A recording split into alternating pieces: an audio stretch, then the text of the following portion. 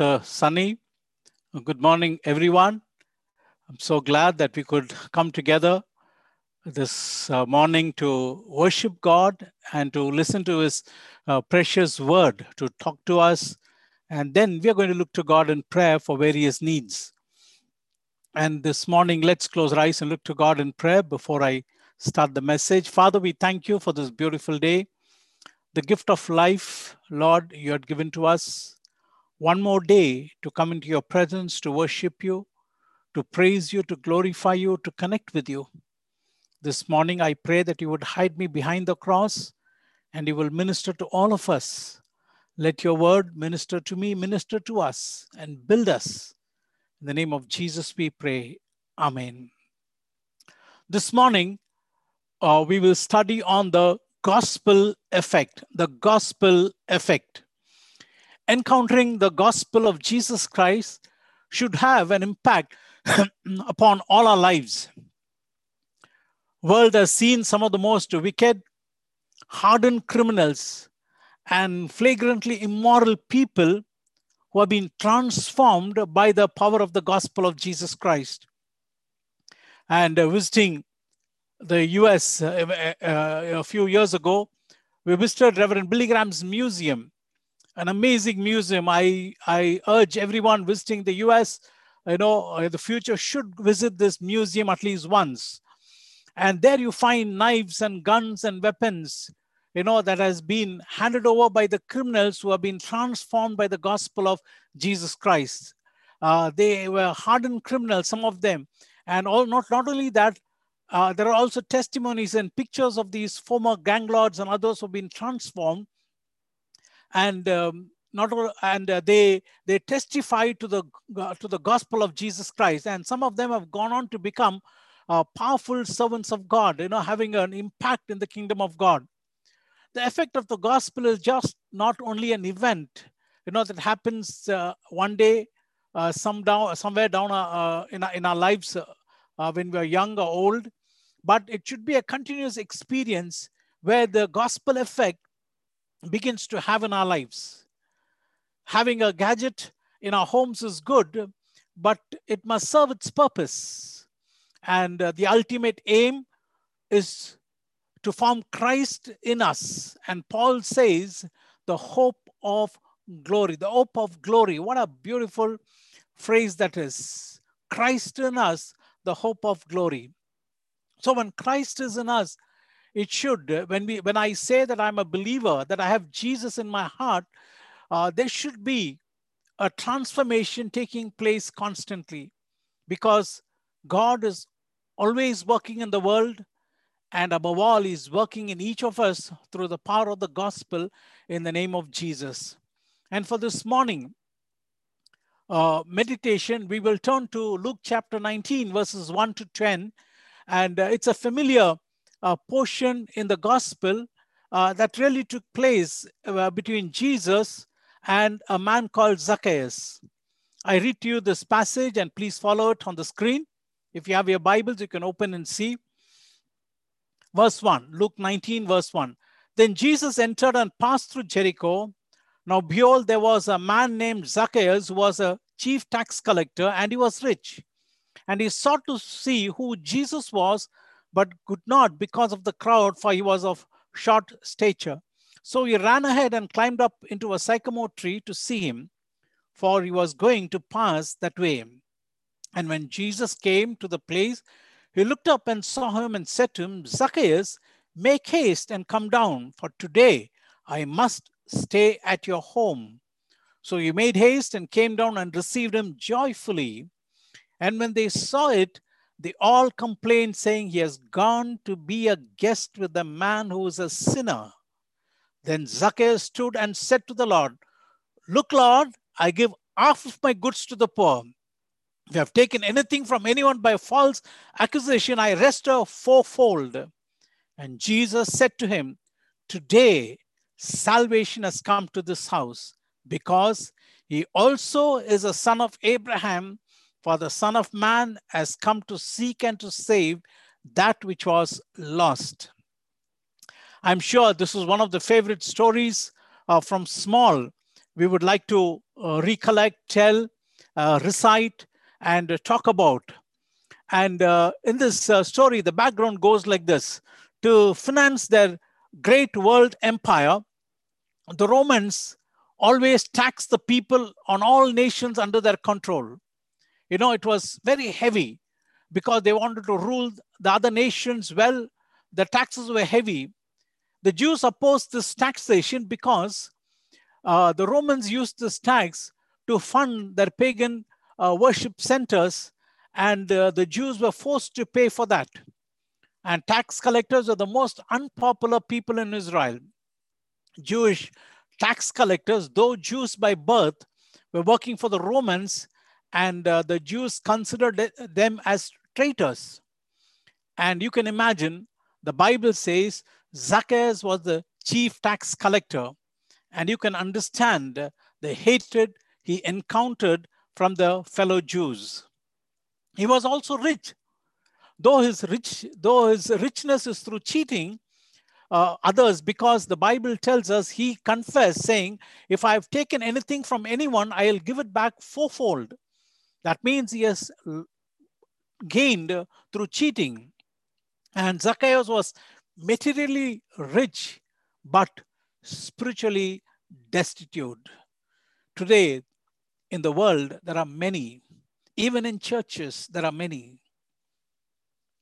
rich financially, but spiritually destitute, spiritually have no relationship with God, spiritually paupers, spiritually absolutely in abject poverty. Gospel is not just for the poor people, as people say, but it's also for the rich people, people who are educated, people who are rich like Zacchaeus. They also need the gospel of Jesus Christ. Our managers, our colleagues, our rich neighbors, educated people, politicians, all can be touched with the gospel of Jesus Christ. Zacchaeus means the pure, clean, or innocent one. He was anything other than this. Pure, clean, or innocent one. Maybe this would have tortured his mind. My name is pure, clean, innocent one, but my life is different, is impure, is greedy, and I'm living a life that is far away from God. He runs and climbs up a tree to see Jesus, and the Bible says because he was of short stature. Now, listen to it. He never gave a reason saying, I'm short, so I'm not going to make an effort. But he makes an effort, climbs up a tree to look to Jesus. And the Bible tells us so beautifully, Jesus stops to look at him and tell him in verse 5, Zacchaeus, make haste and come down, for today I must stay at your house. Today, today. Please mark that word, today. Every day is important. Today is an important day. Don't wait for tomorrow. Jesus never said, Zacchaeus, come and meet me later. When you finished collecting all the taxes, I will meet you and talk to you. Jesus said, no, Zacchaeus, today. I wanted to inform all of us, remind all of us, start the relationship with Jesus today. People respond immediately saying, they complain saying, he has gone to be a guest with a man who is a sinner. It was so mean statement.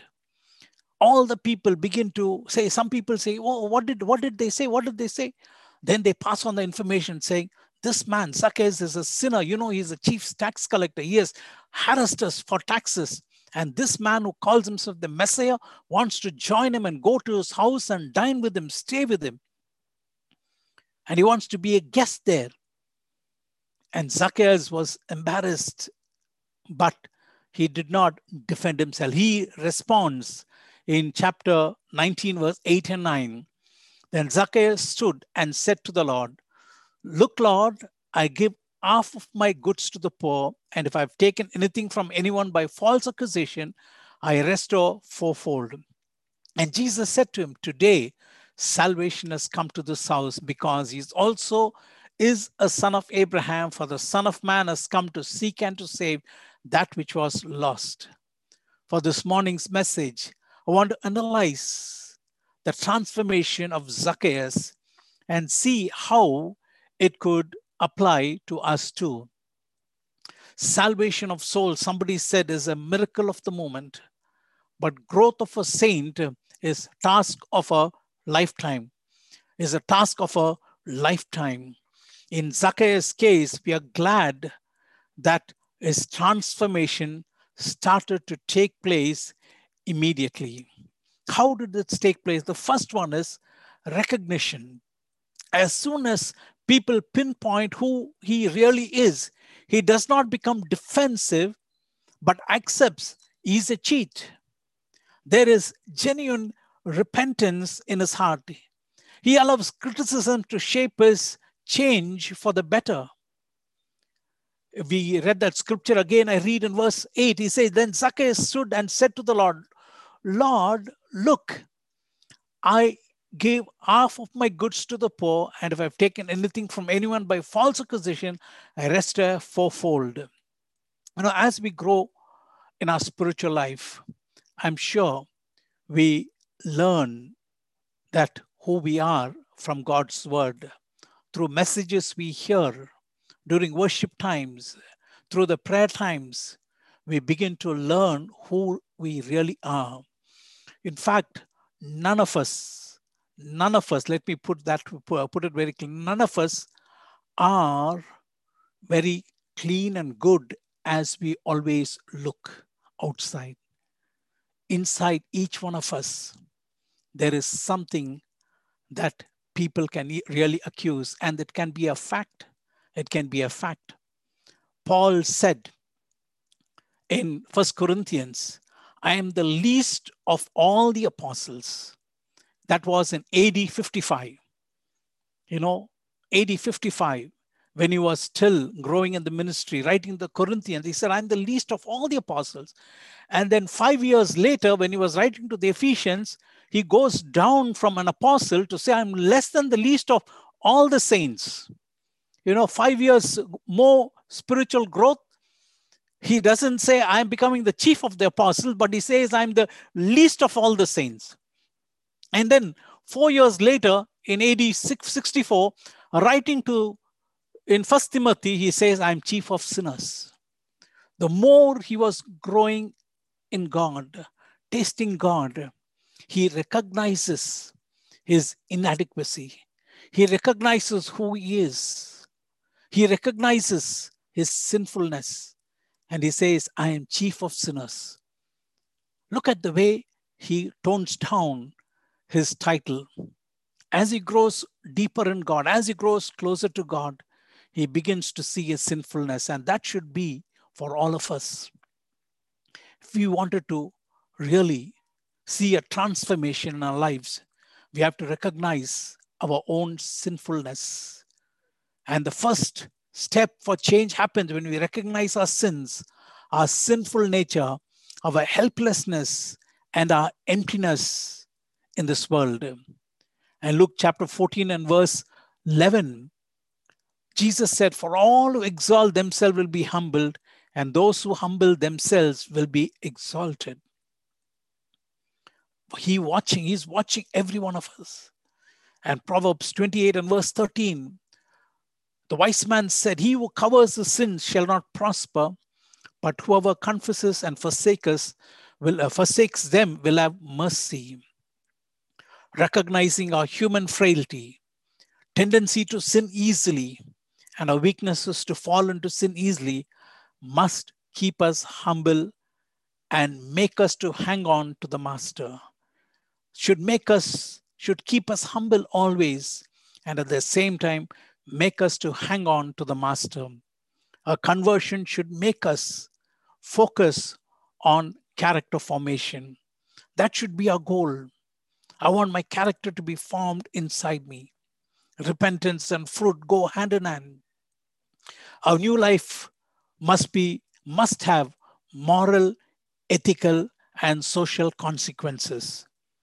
This alone will will drive us to the Master, his presence. We should realize we are sinful, evil, and this should drive us to the Master, his presence, fellowship with other believers, and his word. And the pathway to a glorious Christian life begins with our recognition of our poor, pitiable condition. I repeat this again and again. Recognize yourself, who you are before God, not before man, not before the church, not before the congregation as a pastor, myself as a pastor, but who am I before God? When I go through his word, let fear grip us. Fear, when I say fear, the reverence for God and the desire for transformation. Zacchaeus took the step to see Jesus. He hastily climbed up the sycamore tree and recognized his sinfulness, and people began to pinpoint his evil. Lord, I give half of my goods to the poor, and if I've taken anything from anyone by false accusation, I restore fourfold. What is your status now? What is my status? Are we willing to recognize our sinfulness and that we need a transformation in our life? That we need a transformation in our life. And the next one is, the second one is relationship. The second one is relationship. Jesus take the first step to form a relationship with Zacchaeus. Just because Zacchaeus was sinful and he was hated by people, Jesus did not discard him. Jesus takes the steps to look up and tell him, Zacchaeus, make haste, come down, for today I must stay at your house. Always the first step is taken by God. And Zacchaeus does not delay. The Bible says he makes haste and come down. He runs to climb the tree. And when Jesus tells him, he makes haste and come down to meet with Jesus. I just can't imagine how joyful he would have been. Jesus recognizing his heart that was searching for him. I want to tell you, first and foremost, it is God who's searching for a relationship with you, longing for a relationship with you and me. Not you and me first, but him and him alone. And Zacchaeus did not delay. And he gladly accepts Jesus to come to his house. And what made him to confess his sin? The importance of building a relationship with Jesus. That made him to come running and accepting his sinfulness. And I wanted to tell you, there's no limit to the height to which a sinful human like you and me can go to continue to build a relationship with God through Jesus Christ by the power of the Holy Spirit. All the commandments that God has given us from breaking our relationship with God, not to control us, but so that we will not break our relationship with God. When you find a board saying danger, 1,000 volts, do not touch, it is not that we should not touch, it's because it's harmful for us. What is the value we are placing on building our relationship with God? This lifestyle best explained by the Beatitudes. It means God wants us to give a beautiful life. Matthew 5, 6, and 7. It's not about controlling you and me. It's about you and me having a beautiful life. The kingdom life that God wants to give us. To make our lives beautiful to others. To make our life beautiful to ourselves and to our people around us. I've taken these two quotes from a book, and it'll come on the screen. God's love is costless, measureless, and ceaseless. God's love is costless. There is no cost why God should love you and me. It's measureless. You and I cannot measure that. God so loved the world. And ceaseless. It goes on forever and ever. And our relationship with God will plunge us into this love, to rejoice in this ocean of matchless love. And the second quote is this: we move in this direction by knowing Him more clearly, loving Him more dearly, and following Him more nearly. We move in this direction of by plunging ourselves into His love, by knowing Him more clearly, loving Him more dearly, and following more nearly. And if you read Psalm 8, verse 3 and 4, the psalmist cries out, "Behold, when I see your heavens, the work of your fingers, the moon and the stars which you have set in place." The psalmist said, "Lord, what I what am I? What are we humans that you think of us, that you're mindful of us? Or the Son of Man that you care for him? What is man when I see your glory?" The psalmist sees the greatness and glory of God and is awestruck and also amazed that this God is mindful of man and gives measureless care for man. Zacchaeus, I want to stay in your house today. Instead of Zacchaeus, you and I can put our name and hear this invitation coming powerfully to our hearts. Prem, I want to stay in the house, in your house today, in your heart today. I want to build that relationship. First step to connect with Jesus is we recognize that we are sins. And in the Bible, we find in the Garden of Eden, when man fell into sin, it was not Adam and Eve who went after God. In Genesis 3 and verse 9, it was God who came crying and saying, "Adam, where are you? Where are you? Why are you hiding from me?" Today, many of us think, "I'm sinful.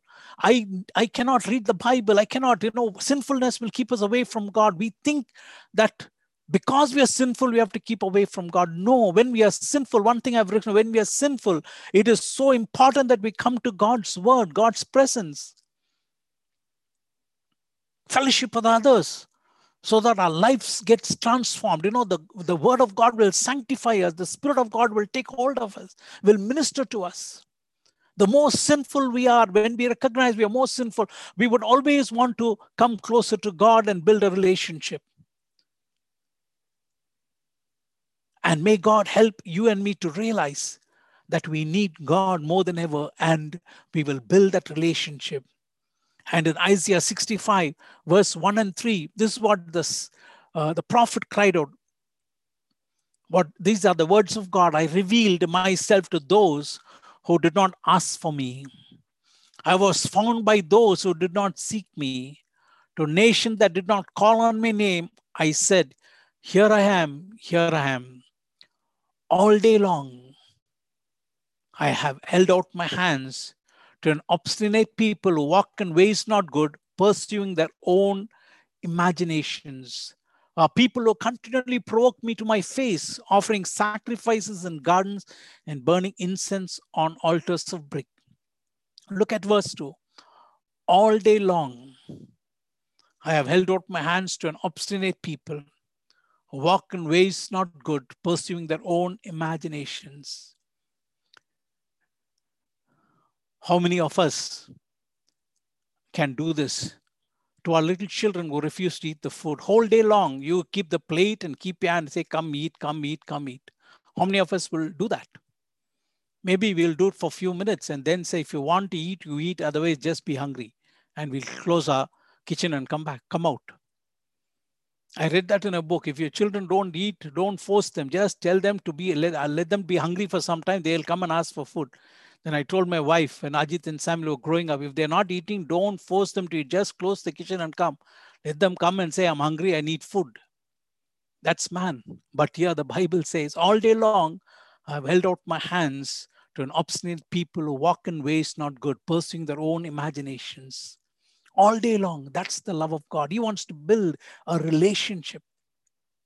And John 3:16, the Bible says, "For God so loved the world that he gave his only begotten Son, that whoever believes in him should not perish but have everlasting life." For God so loved the world. He wants to build that relationship. Zacchaeus, I want to stay in your house. And you know what Zacchaeus does? All that is valuable to him, he is willing to go away. Recognition of personal sinfulness and responding to the relationship Jesus is reaching out to us will always cause us, should cause us to do two things that happen in the life of Zacchaeus. The first one, Zacchaeus reaches out. Zacchaeus reaches out. He reaches out. Verse 8, then Zacchaeus stood and said to the Lord, Lord, look, I give half of my kingdom to the poor. Every Christian should be a good Samaritan. The Good Samaritan story was not told, for any other reason, but to make us understand who is our neighbor. In the story of Good Samaritan, we know that the Samaritans were hated, but that hated man was helping the person who was hating him. He was going out of his way to show that love and goes out of the way to help. Look, Lord, I give half of my goods to the poor. I want to remind us the transformation that taking place in our lives, the relationship we build with Jesus. There are many things and many areas we should be transformed. From this passage, I wanted to bring out two things. One is, how are we caring for the poor and needy people in this world? Jesus said, poor people you will always have in this world. Needy people who are helpless, who needs our support, who needs our love. I'm so glad that our basket club is reaching out to poor and needy people. I'm sure last week you read about how our church pastor has gone and given 5 lakhs to the hospital for the treatment of poor children. Our income was much less, but what we gave was much more. We're not trying to pat ourselves, but I wanted to tell you, reaching out to the poor and needy people. Who knows how things will turn out, the money we give for such causes. How God will transform that person to be a blessing in this world. Sure, we can never relieve the suffering of all the people in this world. There will be poor people always, but in our own world, definitely we can reach out to some people who are really needy. Luke 19, verse 8, he said, Lord, I give half of my goods to the poor. Deuteronomy chapter 5, 15 and verse 7. If you read chapter 15 from verse 1, it's very interesting, but I don't have time. I read from verse 7. If anyone is poor among you, your fellow citizens, Israelites, in any of the towns of the land the Lord your God is giving you, do not hard-hearted or tight-fisted towards them. Hard-hearted and tight-fisted. If the gospel is not changing our hard-heartedness, if our gospel is not going to make us to open our hands, if Jesus has closed his hands and said, no, I'm not going to be nailed to the cross, our condition would have been very pitiable. He said, yes, I open my hands wide and you can crucify me. That's what Jesus said.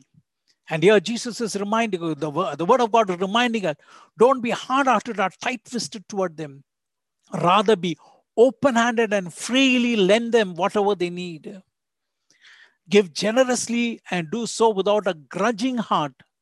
Then because of this, the Lord your God will bless you in all your work and in everything you put your hand to. You have to be very careful how we read the scripture and interpret, but there is surely a favor of God upon us. We don't know how, but the Bible tells us there is a blessing in our lives. And God wants us to be open-handed and freely lend. Give generously and without a grudging heart.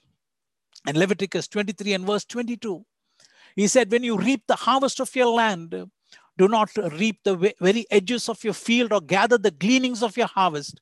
Leave them for the poor and for the foreigner residing among you. I am the Lord your God. The poor people don't have land. The foreigners don't have land. God is so merciful. He says, leave it for them. Don't be so stingy that you should scrape out everything for yourself. Leave it. Don't go back to glean it.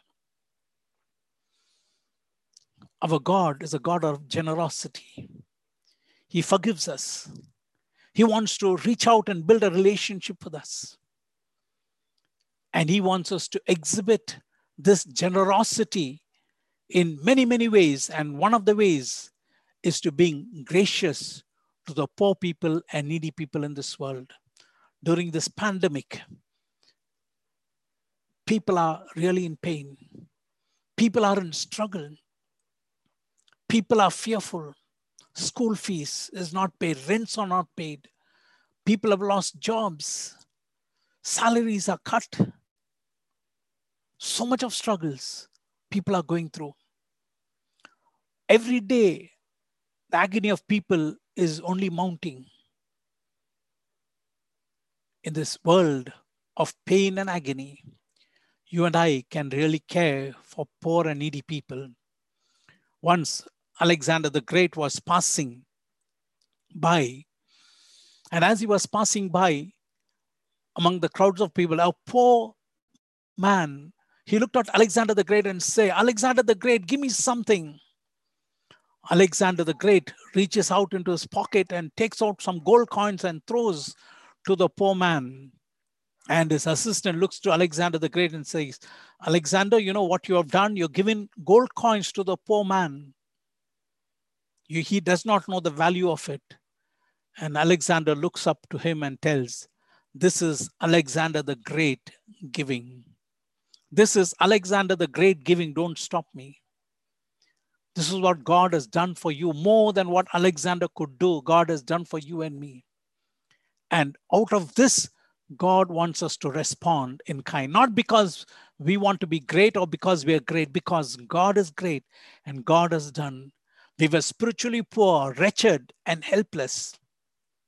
But Jesus has made us rich by forgiving us, redeeming us, making us His child.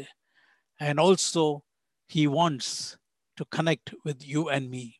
He wants to build a relationship.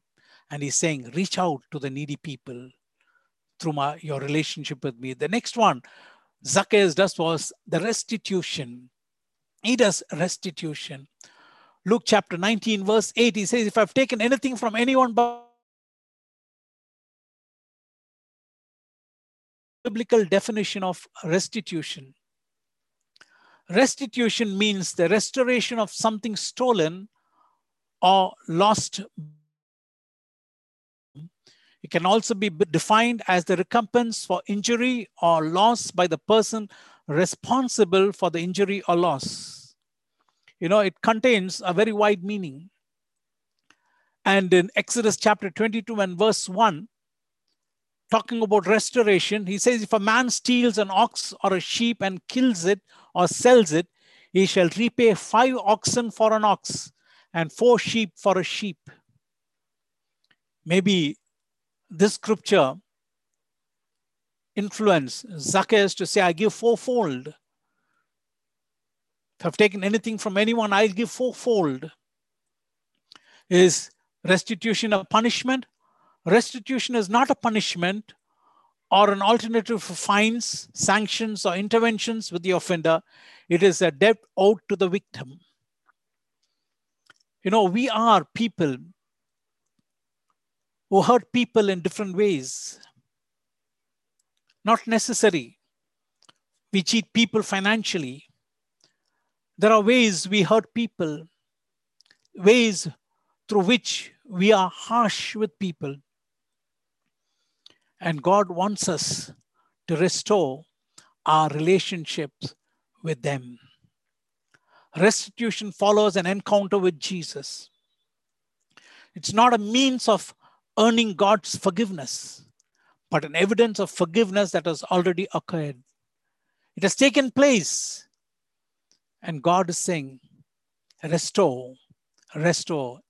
It could be money, it could be a relationship. And also, restitution flows from joy in Jesus.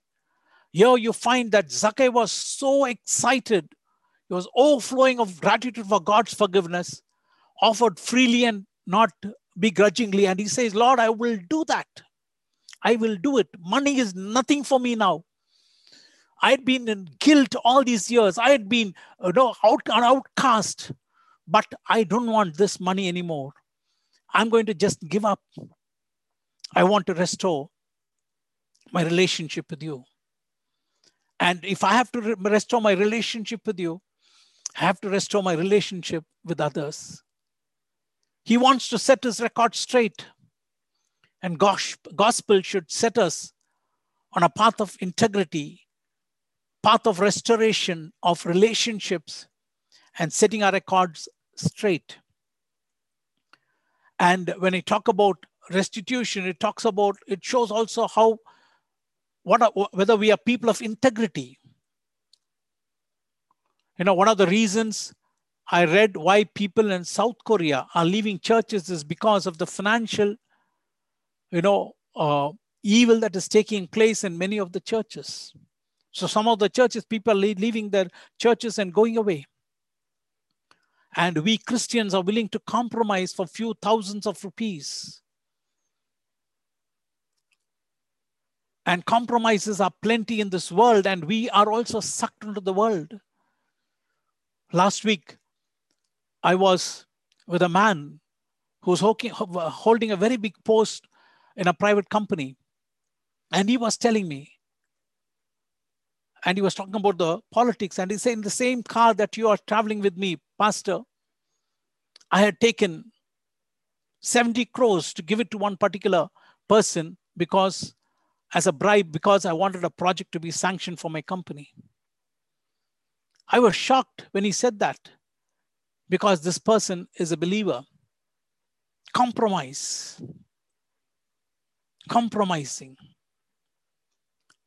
And when you sit in the seat of compromise, you will always end up in the seat of confusion. Next step after compromise is confusion. When you sit in the seat of commitment, then you will end up with a crown one day which will never fade away. Restitution needs humility. To restore something or a relationship with someone needs humility. Sometimes it is shameful too, painful too. But the pain of having that deep in our heart is much more. And here he says, Lord, I will give fourfold. I'll give fourfold if I've taken anything from anyone. He is changed dramatically inside out. The Bible has got enough and more and the history of Christianity has got enough and more examples of people who are dramatically changed. And this transformation, God wants us to have. Quickly, how does it apply to us today? First, we must change our attitude towards the poor. Plan a regular way to keep money away to help the needy. Regularly keep money away to help the needy people. Something small, plan it.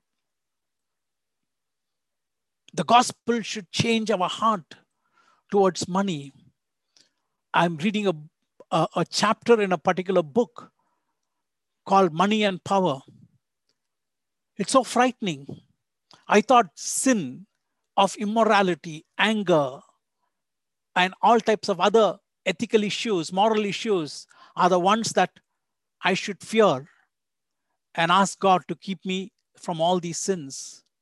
But reading that book, that chapter in that book made me more fearful. How love of money or care for money or worry for money can be so disastrous for us from being fully fruitful for the glory of God. And the author says money is power. It's a power that challenges God, because Jesus said you can never serve God or mammon. You can serve only one. You can never serve both, God and mammon together. Money has got power. And you and I have to come out of it. If you are transformed, the gospel should have an effect in our hearts. Learn to keep away money to help the poor people, needy people on a regular basis. Regular basis. Something small. Start. Ephesians 4 verse 28. Why God has given us good jobs, gives us money. He who has been stealing must steal no longer, but must work, doing good with his own hands, that he may have something to share with the one in need. I get my money, you get your money. Why? The Bible gives an answer in Ephesians 4:28. Not only for me to buy some good things for myself, enjoy for my, yes, we can, you and I should enjoy within our means. Good food, good things, not extravagant, but at the same time, remember the Bible says that he may have something to share with someone in need. Can we include someone in need in our budget? In our budget, we can cut down on wastage and avoid buying unnecessary things so we can have something to give. The next one, we must check our heart about our relationship with people. People we have wronged or people who have something against us. I told you about restitution. Yes, if you have cheated someone in your life, do the restitution immediately. It may be a loss for you. It may be very painful for you, big for you, but do it and see the blessing that flows into your heart. But also check your heart about your relationship with people. Poor people we have wronged. There are two types of offenses: people we have wronged or people who have something against us. When I was a new Christian, the scripture caught my attention. I was going to preach one place, and that morning God ministered to me from the scripture. I had to go. I went late for church that day. I had to go and meet this person because I have to restore my relationship with him. Matthew 5:23. If you're offering your gift at the altar and there you remember that your brother has something against you, not that you have something against your brother. Your brother or your sister, your relation, your friend has something against you. Leave your gift there before the altar. First go and be reconciled to your brother, then come and offer your gift. Offer your gift. Both caring for the poor and needy, as well as in this place where we are wronged or we wrong people, we are able to do it only because of our relationship with God through Jesus Christ in the power of the Holy Spirit. And as God reaches out to you and me to build a relationship with us, to build that closeness with you and me, he did that to Zacchaeus. As Zacchaeus recognized his sinfulness, he understood the relationship that Jesus wants to build with him. Immediately, he goes about to say, yes, Lord, I will reach out to the poor with what I have. Half of what I have, I will give away. And then he says, Lord, I will also do the restitution. Fourfold I will give. I see that I'm your disciple. I will follow you. See that I'm your disciple. I will follow you. I want you to build a relationship with God. God wants me, God wants you to build that relationship with him. And the evidence of building a relationship is we reach out to the poor and needy people and we're willing to make restitution. God does not want us to betray him. Reading about Shakespeare, Julius Caesar, when close friend of Julius Caesar, Brutus, comes to murder him, among the gang, when he stabs him from behind, Julius Caesar turns and sees his own close friend Brutus, and he cries out and says, "You too, Brutus. You too, Brutus." Today, many are betraying God, not openly, but through the way we are living. May God help you and me. And may we ask God, Lord, I want to build this relationship with you. Help me. Let me see the transformation in how I live. God bless you. Let's look to God in prayer.